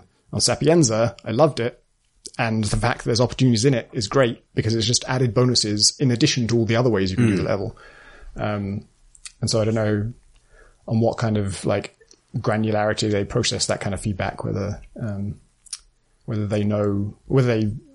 people in general agree with my criticisms, and whether that got through to the developers. I think they'll probably just do more of the same because it was basically successful. You know, it's really well regarded. Good. I'm glad that it's happening though, particularly with the, you know, like IO's uncertainty and things like that. It's nice to... I think it's sort of indie, right? They own the rights and they're doing it themselves. Yeah. So good for them. And I really, really, really want to play Pillars of Eternity Dreadfire. If only I didn't have to play a 200, 300 hour RPG before I was allowed to play it. First one you can burn through in maybe 40 hours. That is not an amount of time I describe as burning through. 80 hours the first one and didn't finish it. Really? Okay. Yeah. I am very thorough. And they added that thing where you can click on people and then see like a kind of dream vignette memory thing, flash sideways, character, Kickstarter backer piece of fiction. And so read all of them. And that takes a long time. That's gone. You'll save a few hours on your... Okay, well that means I definitely have to read all the ones in the first game. Savor it. I does love reading. I heard about books once. But you don't get to also do maths in a book. I found. I think I'd actually quite like you to play it and talk about their use of language in it, which is a little odd. In the first one, it feels like they're trying to do a Tolkien and invent their own... My brain just went to look who's Tolkien now. They kind of invent they wanted to be quite original, but also stay true to their I remember this. D&D roots, and they use a lot of new words. A lot of stuff feels quite Gaelic, but also slightly odd usage of characters and stuff, which makes it feel different. But I don't know if they really landed that. It can be quite hard to parse exactly what's going on, who all the factions are, and what these words mean. And in the second one, for me, their factions are quite hard to comprehend. Like, it's not a problem because they have a really nice system in all their dialogue where you can hover over any noun that pops up. Like, for example, the Valian Trading Company is one of the main factions in the game, and you hover over it and you get a little pop-up box explaining a little bit about it in case you've forgotten who they are and that kind of stuff. But then my major problem is the factions are many and almost indistinguishable because you have the Valian Trading Company, the Devire Trading Company, and they're in conflict with the Raparu and the Hanu, and then there's various castes within those tribes people, and you think you've got kind of a hand on it when it's like, oh, the native people are these guys with squiggly lines on their faces. But it turns out they're in all of them, much like normal, like a real people would be. Why can't I just judge these people by their skin, damn it? Yeah, that's for someone who's good with the wordings to have opinions about. Yeah, like, I think, like, so I don't want to have opinions about this, so I played it. I think I liked Pillars, like, one of the reasons I feel the need to, joking aside, one of the reasons I feel compelled to restart Pillars of Eternity is when I was super into it, I had kind of, like, I have a brain that holds on to lore, as people know, but if it hasn't fully stuck, it goes away again. It's like lore in like a temporary state, and like I was in a sort of like a period of Pillars of Eternity where I did know what its factions were, and I know that my character when I my first run was from the Valian Republic, so that was instantly I remember Fantasy Venice, like, you know, kind of it fills in, but it went again because it has no other hooks because it just exists in these games. And I think I quite liked that kind of use of language and sort of recalibration of fantasy tropes. And I wouldn't say it was that different to any number of fantasy novel series. It felt very much like modern sort of epic fantasy. Because the Pillars of Eternity world is slightly more technologically advanced. It's not quite medieval fantasy. And it's not like quite full, like, because they're gunpowder weapons. Like it's especially in the second one. Yeah, it pushes closer to sort of early modern, you know, bordering on kind of like, not quite Enlightenment maybe, but like Renaissance. I guess it's like a Renaissance era fantasy, which has some peers in like Warhammer fantasy traditionally. One of the things that sets it aside. But that starts to bring it, I mean, not that any fantasy exists separately from historical parallels or social issues generally, but like, it's funny, like we've sort of gestured around it and joked about it, but like my concern for Deadfire is that it's sort of like throwing fantasy directly at now quite a like pretty shitty period in history, and I'm interested to see how they navigate that. So for that reason, I really do want to play it. The flip side to it, I really like boats. So those two things are, you know, operating in my approach to it. But I actually do want to, I want to give it the maximum chance to kind of like, I think the reason I joke about needing to play it again is because for me, these games, I went back to Baldur's Gate recently, are like worlds you sink into. And I don't ever really want to come in halfway. Like I want to be fully in it by the time I'm kind of almost nervous about them announcing a new Dragon Age, which they might at E3 possibly, because it kind of means I have to replay Inquisition. And I sunk like 180 hours into the game. I don't have time to do that. And it's dumb that I think that's mandatory, but there's some element of like requiring a run up or something that like gets me in, like it allows me to get more out of the game in the long run. It's not just some sort of like weird, it's not some weird sort of self-punishment or something. It's like, it's how I feel. It's not how I get the most out of them is by like occupying those worlds for a long amount of time and sort of like sucking all of the big capitalized nouns out of them and then moving on like a kind of silly word vampire. Yeah, if they announced Half-Life 3, I would replay Half-Life 2 in preparation for it. Yeah, exactly. That's a full 10 hours of your life that you'll Shall we do some questions from questions? Oh, this is my favourite bit. It's the best bit. And this is an especially good one, because we had a very good question, from David, who writes, Dear Thurston's Video Anus, Audio Edition, a joke now 6 or 7 years old. After listening to episode 340, sadly recategorized to 240, I was drawn to listen to the first few episodes of the podcast. In episode 2, one of the questions asks, E3 2018 has just ended, and assuming that you are still in the PC games business, you've been asked for your thoughts on what was shown. What do you think will be the big changes in the industry in 5 years' time? So this is episode 2 from, I think, July 2013. Now that we are living through that post-apocalyptic dystopia once envisioned, what are your revised thoughts on your predictions? Thank you for 5 years of glorious pods. And that's from David. And so, to make sure we were properly prepared for this, we actually went back just now and listened to this sort of 5 minutes or so of episode 2. If you'd like to listen to it yourself, it's episode 2 from about 1 hour, 22 minutes onwards. An episode featuring me, Tom F., Graham and Marsh, and you better believe they laughed at all their old jokes. Well, it's more that we had the eerie realization that we sound slightly different, but we're basically fundamentally the same. Yeah, like Chris said a thing, and in my head I thought of a joke, and then as I listened, old Tom said that joke. Like, oh, fuck. And right at the end of it, I make a joke that implies that I have no faith that the Great Incredible will still exist in 5 years. From that point. And so good for us. We'll do that. In fact, our 5th birthday is actually coming up in July, so we might do something special for that. But, nonetheless, so John, you took some notes as we went through, person by person, in terms of our predictions, which I thought were variously egregiously incorrect. And actually, you could do a face and maybe justify why they were somewhat spot on. Yeah. I think generally there was, a sense that there would be lots of sequels to games that you didn't know about yet. Marsh was quick with Watch Dogs 2. A little bit behind. I wouldn't be surprised if Watch Dogs 3 is announced at E3. Yeah, actually. So we maybe underestimated Ubisoft's sequel cycle there in terms of how long it would take them to get to Watch Dogs. But Tom was adamant that a AAA title would be incorporating roguelike elements of some sort. I was like, I very accurately describe a phenomenon that would go on to happen, which is like, small indie and mod projects invent some cool new mechanic, and then the big companies all pick it up and run with it, because we'd seen that happen with Dota. And that did happen with Battlegrounds, but I thought it would happen with Spelunky. It didn't. And for some reason, I take this as an opportunity to talk about Base Hunter. And I guess I now get it why people complained about me talking about Dota on the podcast for like a year.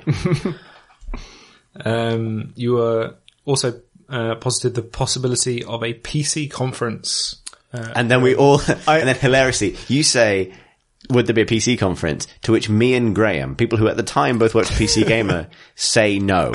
So obviously congratulations to PC Gamer on the 3rd year of the PC conference at E3 this 2018. Chris was excited by the possibility of Oculus Rift Experience demo booths.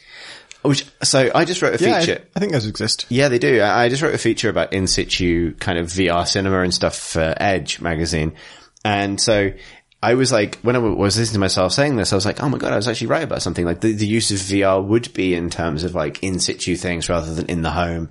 experiences at events and conventions. However, I then go on to say in episode 2 that this will be some sort of like tickle-based experience where someone tickles you while you're pretty sure on this. You put money on it. And I actually put money on it. And no one took me up on this, thank God, because, you know, like... I'll get in on that action. No tickling in 2018. So I was right, but as far as I was dramatically wrong, unless...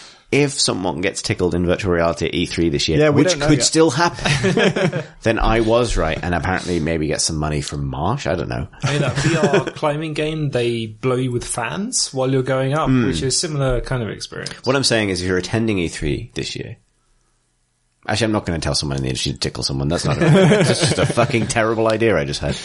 To go with the fucking terrible idea I had 5 years ago. So between yourself and Graham, you thought there would be esports and wargaming tournaments held within the event itself. So, yeah, like I thought esports would take a more central role in bringing streamers and YouTubers to E3. I'd say I was right about streamers and YouTubers being increasingly catered to by the way E3 is structured. I was wrong about esports being the vector by which that would occur. And for that, I am sorry and resign my... Marsh was pretty certain that cloud computing, specifically to power AI, would be in the mainstream. All the things he predicts are so much like what Microsoft said the Xbox One would do, like when they're announcing it and trying to vaunt its tech. It's got the cloud, and the cloud has infinite computing power, and that will power AI and more innovative gameplay. And they've never seen a single piece of evidence for that. It didn't. So those sorts of claims by Microsoft, I feel, particularly when they're in different tech companies are capable of adopting to varying degrees the sort of futurist, idealist position. And whenever Microsoft do it, there's an implicit, Ron Howard voiceover. And that is their curse as a company. It didn't. Exactly. Apple somehow have evaded this. Deservedly or not. Whereas Microsoft, I think maybe that is that curse, is that sort of endless sense of, Bluth. Very confident of things. Well, they just straight up announce that they're already doing it when it doesn't work yet. This would be a nice idea. We're just going to announce it's already happening and you need our console to do it. Yeah. And then... It didn't. And finally, Graham, though he didn't know the exact name of it, was adamant that the sequel to Mass Effect Andromeda would be dropping this year. The thing is, John, it's the right year. He was spot on about what year it would be announced in, if it was going to be announced. Could it still happen, Chris? It was, so the way it's phrased was the sequel to the next Mass Effect trilogy, right? Yeah. Yeah. Yeah, he got the timing spot on.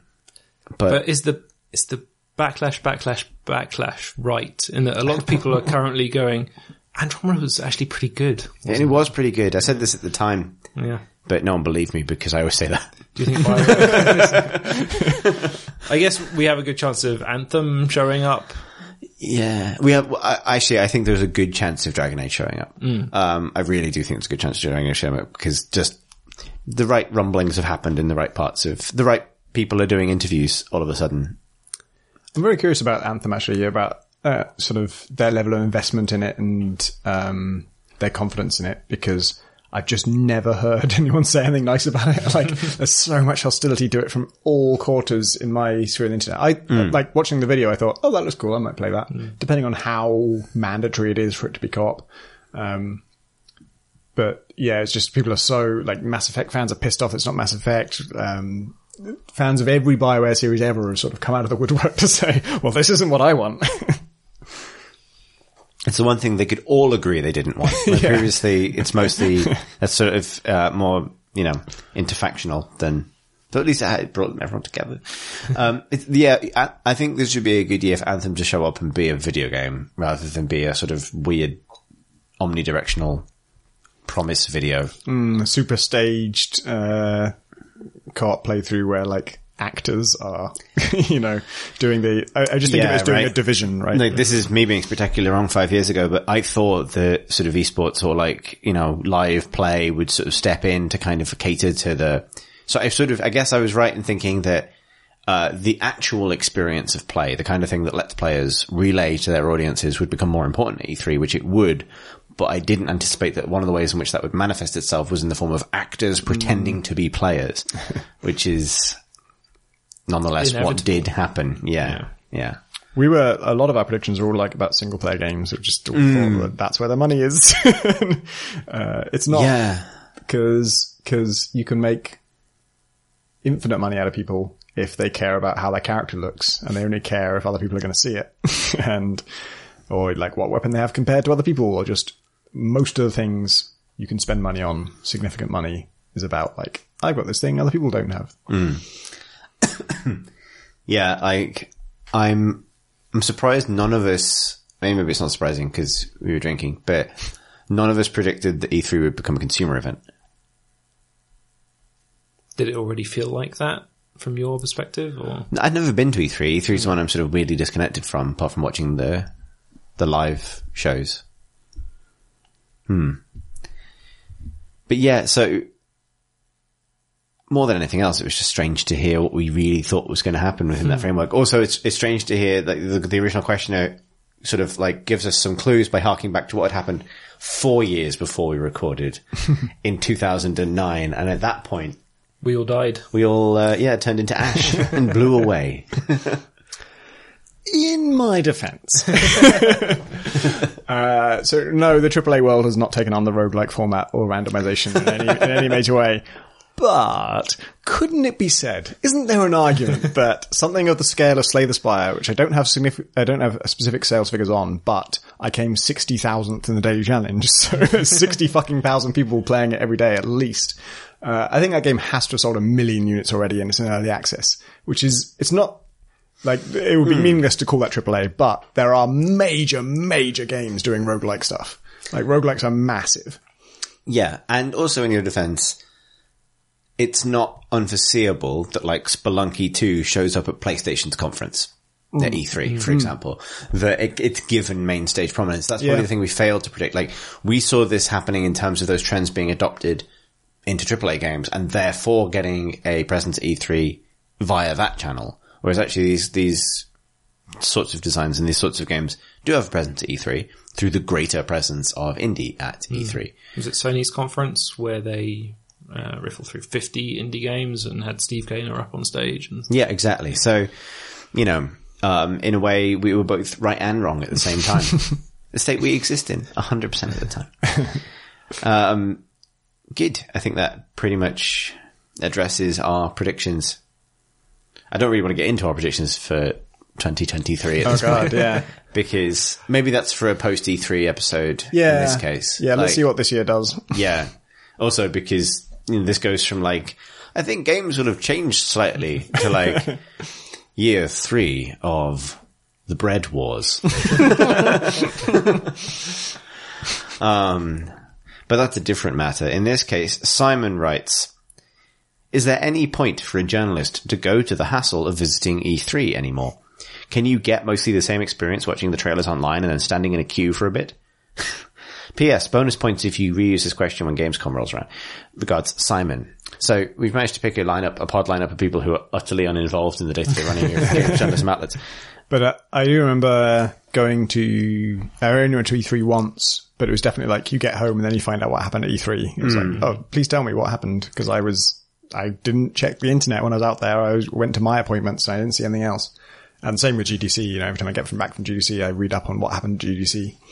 I'd say that so a lot of the journalists I know are either heading to E3 or dealing with E3 in one way or another. It's still a really big deal.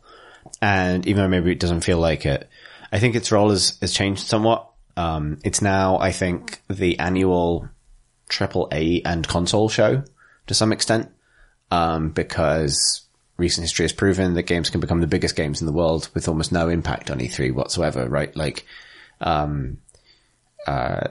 the vectors by which something becomes a massive success have somewhat become detached from the industry's largest circus. However, it's still super important for a bunch of reasons. Like, any website you name will meet its traffic targets in the first half of June or not at all. And that's not That's not trivial. Having worked on websites, and I imagine Thompson, you could say the same thing. Like that's a testament to how many eyes it draws in such a short space of time. And E3 itself is sort of a game of chicken, I think, between the publishers. Whereas a lot of them would probably do better to have their own events, to curate their own environments, to, show their games to streamers and YouTubers and press in a place that they're not competing for air with literally everybody else at the same time. And a lot of them try it to some extent, pre-revealing things or doing events ahead of time, which is already happening. But none of them can leave unless the rest of them leave, because they're locked into this sort of attention cycle. Because during E3 week, as long as there's a critical mass of the big publishers there, that's where all the eyes will be. So breaking off to your own thing, do your own thing, unless everyone's doing that, results in nobody seeing your stuff.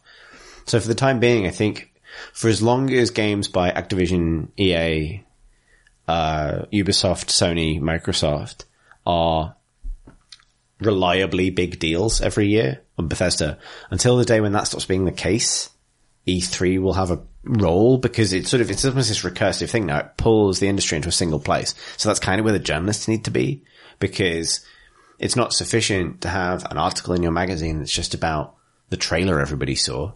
Ideally, you need to have played it. You need to have talked to a developer. You need to, and that access is not easy to arrange when everyone else is getting it from the same place at the same time.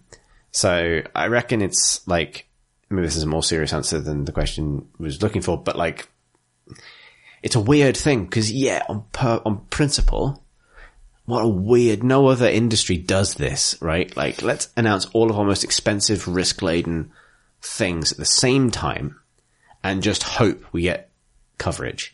And yet it's sort of how the games industry operates, at least at this level. I think what's healthy is that, like you say, like, say this by a massive game sustaining a company. Like, Fortnite, biggest game in the world.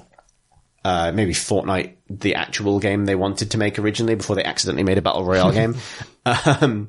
As a joke. Had some presence at E3, but Fortnite Battle Royale certainly never did. And now, and I guarantee you, at least half of this year's E3 is going to be, you can now get Fortnite or something like Fortnite on X device that previously didn't have it.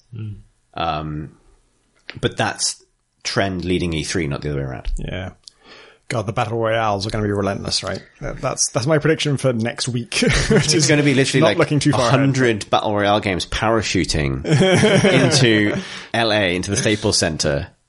And then fighting for dominance. If we had a word for that, it would be fabulous, but we don't. So we don't.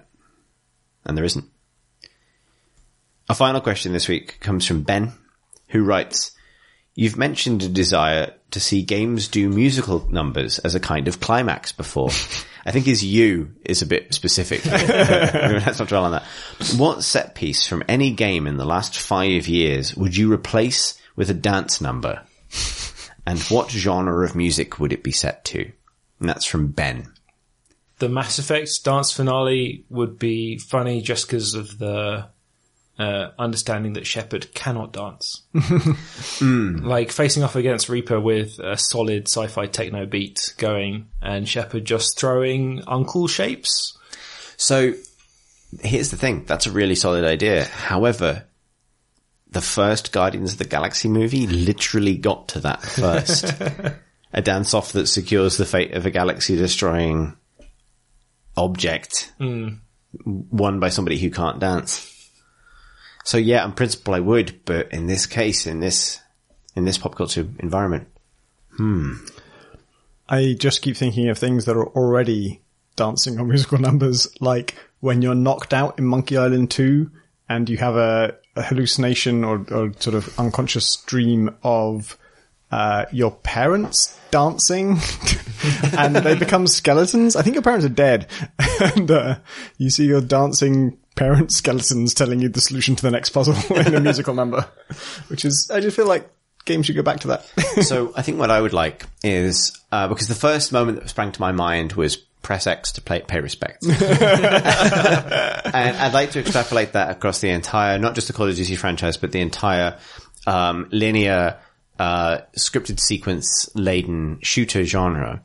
and not change them totally and not necessarily introduce it in the form of dance, but whenever a character says what you have to do, like get into position to breach the door or press X to pay respects, a chorus of other characters come in the musical theatre manner to go, he's going to press X to pay respects. and then begin to chant this until you do it.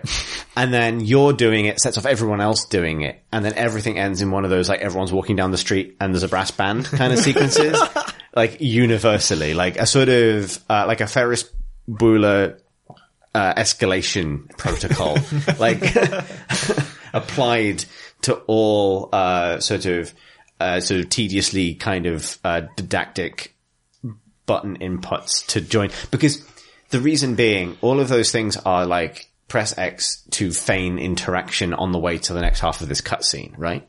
So there's no reason not to push it further than the player expects. Like, if you simply deliver on the expected outcome, which is that the door will swing open, everyone will go through the door in slow motion, and then you'll shoot some people, then we've been there, right? Like, what you want is like suddenly everybody's breaching through a door. Okay, so bear with me on this one. Yeah, go on. Merging Monkey Island 2's dream sequence with your dancing skeleton parents and my criticisms of Hitman's rating system. What if, when you finish a Hitman mission, everybody you killed in that mission then performs a dance number about how well you did? How would this express itself? Would it be like interpretive dance? Would it be to a song?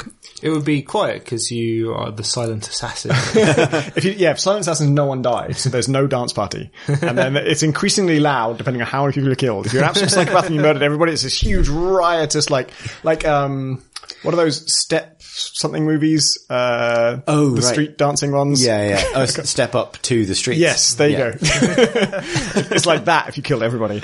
And yeah, there's a discrete number of dances, obviously. It's just impractical to have an infinite number of dances. But, there's tiers, if there's like 10 people is this dance or less. And if there's 10 to 20 is this dance. If there's 20 plus, then it's this giant, jubilant street number, and they just sing about how great the afterlife is and dance in sequence on the coast of Sapienza. I think most sort of so I was thinking about this recently. So almost any moment in a game where you're suddenly like super powered. So this is going back further than 5 years, but the end of Half-Life 2, where you get the super gravity gun. And you get that for that one moment, right? This is an escalation on being supersonic, basically. Like, this goes back to the Mega Drive, as far as I'm concerned, in terms of the moment where you become extra you. And classic platformers always knew to give you music with this, right? Like, getting the invincibility power up in Mario or whatever, or in Sonic, that is a dance number to an extent, because it's like you've got this power now, do a cool dance.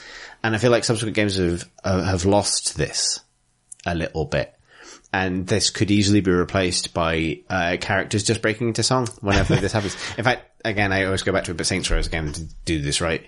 I was thinking about this recently because Pip and I watched the movie Burlesque, which is not a good movie, but it is a good movie, but not in the way you'd expect that to be the case, simply because it's a movie about Christina Aguilera coming up with the courage to use her ult publicly. Christina Aguilera's ult is very loud honking. Like, she's a very good singer. She's an extraordinarily loud person. Like, that is her superpower. You know this about her anyway. So when she's playing a character, you're not really watching the character, you're watching for the moment when Christina Aguilera ults. And this literally happens in the middle of the movie, and it's set up in exactly this way. It's basically the reveal of a superpower, where she's lip-syncing to a burlesque song, but even Kristen Bell pulls the plug, cutting the PA system. What's Christina Aguilera going to do? Just honk extremely loudly. And it's brilliant, and Cher's there as well. I don't know why I mentioned this, other than to say that for me, at least, there's a very strong relationship between the sudden expression of power and going, ah! Basically, but in a musical way. I want to continue this and work out what Christina Aguilera's Q is. Like a fan of thrown knives, or I think so. Q as in the skill that happens when yeah, like we're thinking about it in a Dota ability. Yeah, like not as in like a 1, 2, 3 go. I think so. There's a sort of I feel like I don't want to cast any shade on Christina Aguilera because I'm very fond of Christina Aguilera. Right. However, one of Christina Aguilera's characteristics, one of Christina. No, she's also not. She genuinely seems quite sweet. Like one of the characteristics of Christina Aguilera, particularly in recent music videos, but also traditionally, is that she always appears to be a bit sticky. So, so I'm thinking maybe like a Bat Rider, sort of system here. I don't know how far you take that. I mean, it could be the inverse because, I mean, in all her videos, she's probably like greased up a little bit, and all the backing dancers are all greased up. So maybe she gets faster for every stack. Exactly. This is what I'm suggesting. Yeah, exactly. She gains stacks of dirty. Yeah, and to be honest, like I feel. Yeah, she's basically just a hybrid of Bat Rider and Queen of Pain. Like that's where Christina Aguilera falls. And I'd just like to say I've apparently completely stepped in for Pip on this episode at this point. Trying to think what other kind of, because the thing that catches me out about this question is sort of like moments in games from the last 5 years. And I actually was trying to struggle to pin down like particular sort of, you know, set piece moments or like story moments that we were all there for. Because this does take the Bioshock moment is kind of a musical anyway. But that's from almost 10 years ago. Is it? That's from 10 years. Really? No, that is from 10 years ago. Oh no. Yeah, that sounds right. But even Bioshock Infinite was more than that, wasn't it? Was it? More than how many? 5. I reviewed Infinite for PC Gamer, so I was at PC Gamer then. Yeah. And Gunpoint came out 5 years ago, almost exactly. So it must be more than 5 years ago. Yeah, so we don't even get, the Bioshock Infinite musical number where it's just Drowning Pool.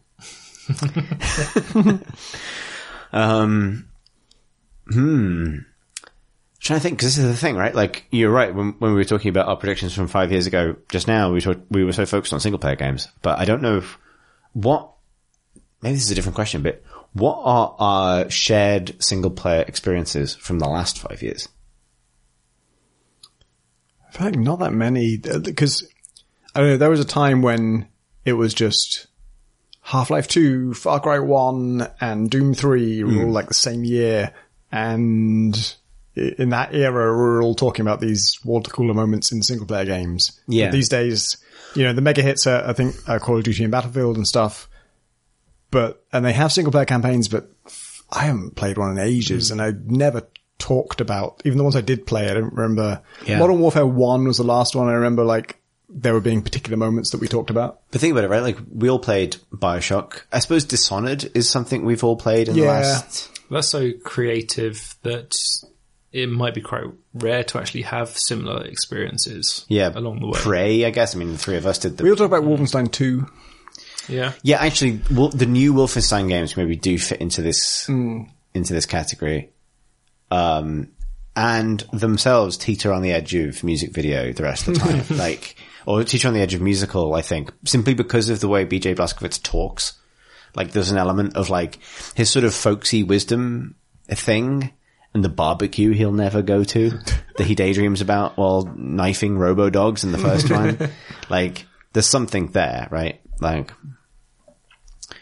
I'm not sure what. And then like the really big single player games these days are things like Elder Scrolls and GTA, where it's not about those story moments. Like, we all play them, like, we'll play the hell out of them, and they're mega huge, but they're not defined by story moments. And there's been a handful of sort of identical Far Cry games in that time. Yeah.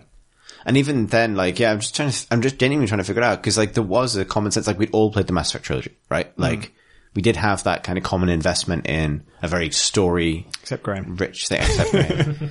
I think, so I would say that Life is Strange is an example of a story. I would say that too. Yeah. That's an example of a story-like game that I think maybe would be cheapened by a musical number, but is begging for the post it's begging for the song over the credits treatment, I think, to some extent. Like the John Hughes movie ending, and I appreciate this is the second time I've gone to the John Hughes well in the last 20 minutes, but like, you know, that's, you know. There's a danger of it devolving into Glee. Or... You say devolving. Yeah, I'm actually really interested by the fact that we don't have the shared, or at least like big single player investments the last couple of years. I guess The Witcher 3 is a big one, but it's not something I'm particularly familiar with. It's become a lot less monolithic, I think. Like back in, you know, I am talking about literally like 2004 or whatever, you know, the Half-Life 2 Doom 3 thing. Back then there were just a couple of big players and you were just waiting for their next big thing, and that was the games industry. Like there was a load of things going on around it, but for first person shooters it was just them, and everyone else was so far behind. And these days everything is much more diversified. There is no, you know, if you ask me who is the market leader in single player cinematic first person single player shooters, I have no fucking idea. I couldn't tell you. I can't think of, you know, Wolfenstein 2 is the last big example, but that's only because it's recent. There is no clear leader there. It's like Uncharted. Yeah, I think maybe on console, consoles, like maybe. if we were a console pod, then maybe we'd be talking about how many God of War moments coulda, shoulda, would have been musical numbers. But Bayonetta got there first anyway, so. But I think that this is kind of a good thing. It's quite nice that the industry is more diversified and there's just a wider range of things, and loads of those things are mega popular. We're not all clamored around this one campfire, all talking about this one thing. Yeah, right. And actually storytelling has gotten sophisticated to the point that I can't tell you how you would turn Her Story into a musical. Like, you know, without, a search engine based musical. Actually, I'll say this is, it's like, not that, I don't want to say that musicalization necessarily cheapens something, but what I'm saying is that, it's not subtle. And video game storytelling often is unsubtle and sort of, I guess, pretty sort of rudimentary enough that turning it into a musical is actually almost more honest than whatever it is that actually doing. Talking in the case of Call of Duty or whatever, right? It's fun to turn sort of po-faced, sort of sub-Clancy military yarns into musicals because they kind of deserve it. Whereas video game storytelling has gotten sophisticated in other regards to an extent that, it's almost a credit to the state of storytelling in games that not everything is better if it becomes a full-on fucking big brass band march down the street thing where people shout, everybody, as much as I would like it to be. To be fair, though, the game that has delighted me the most this week is one where I can press G to beatbox. So yes, if you would like to send us a question for a future episode of the Crate and Crowbar, you can do so by emailing us at Just email Chris's personal email address. Email us at Cress, goodwitheggs.com. Now, email us at questions at crateandcrowbar.com. A lot of the country's watercress comes from a farm quite close to here. Does it? Yes. Okay. Let's not outro. Tell me more, Tom. We were driving past it between Shaftesbury and Bath, and my sister said, "Oh, that farm over there, that's where most of the country's watercress comes from. Like the organic stuff, at least." Damn. We didn't know. And now we do. In this country, at least, if you are listening to this from any other country in the world, this is less useful than it is to the residents of the UK. And even then, its utility is limited, I would purely in your desire for fresh cress at an industrial scale. Fresh cress being my Battlegrounds wizard rap name. If you would like to send us a question, it's questions at crateandcrowbar.com in it. It's also at Crate and Crowbar on Twitter. Boy, I'm flagging. This is gin. There's a YouTube channel. There is. It's Crate and Crowbar on YouTube / and that. As ever, this episode of the podcast is supported by Patreon, miraculously, and with much thanks to our backers. If you'd like to find out more about how we fund the podcast, you can do so by visiting patreon.com / Crate and Crowbar. Have any other things to say?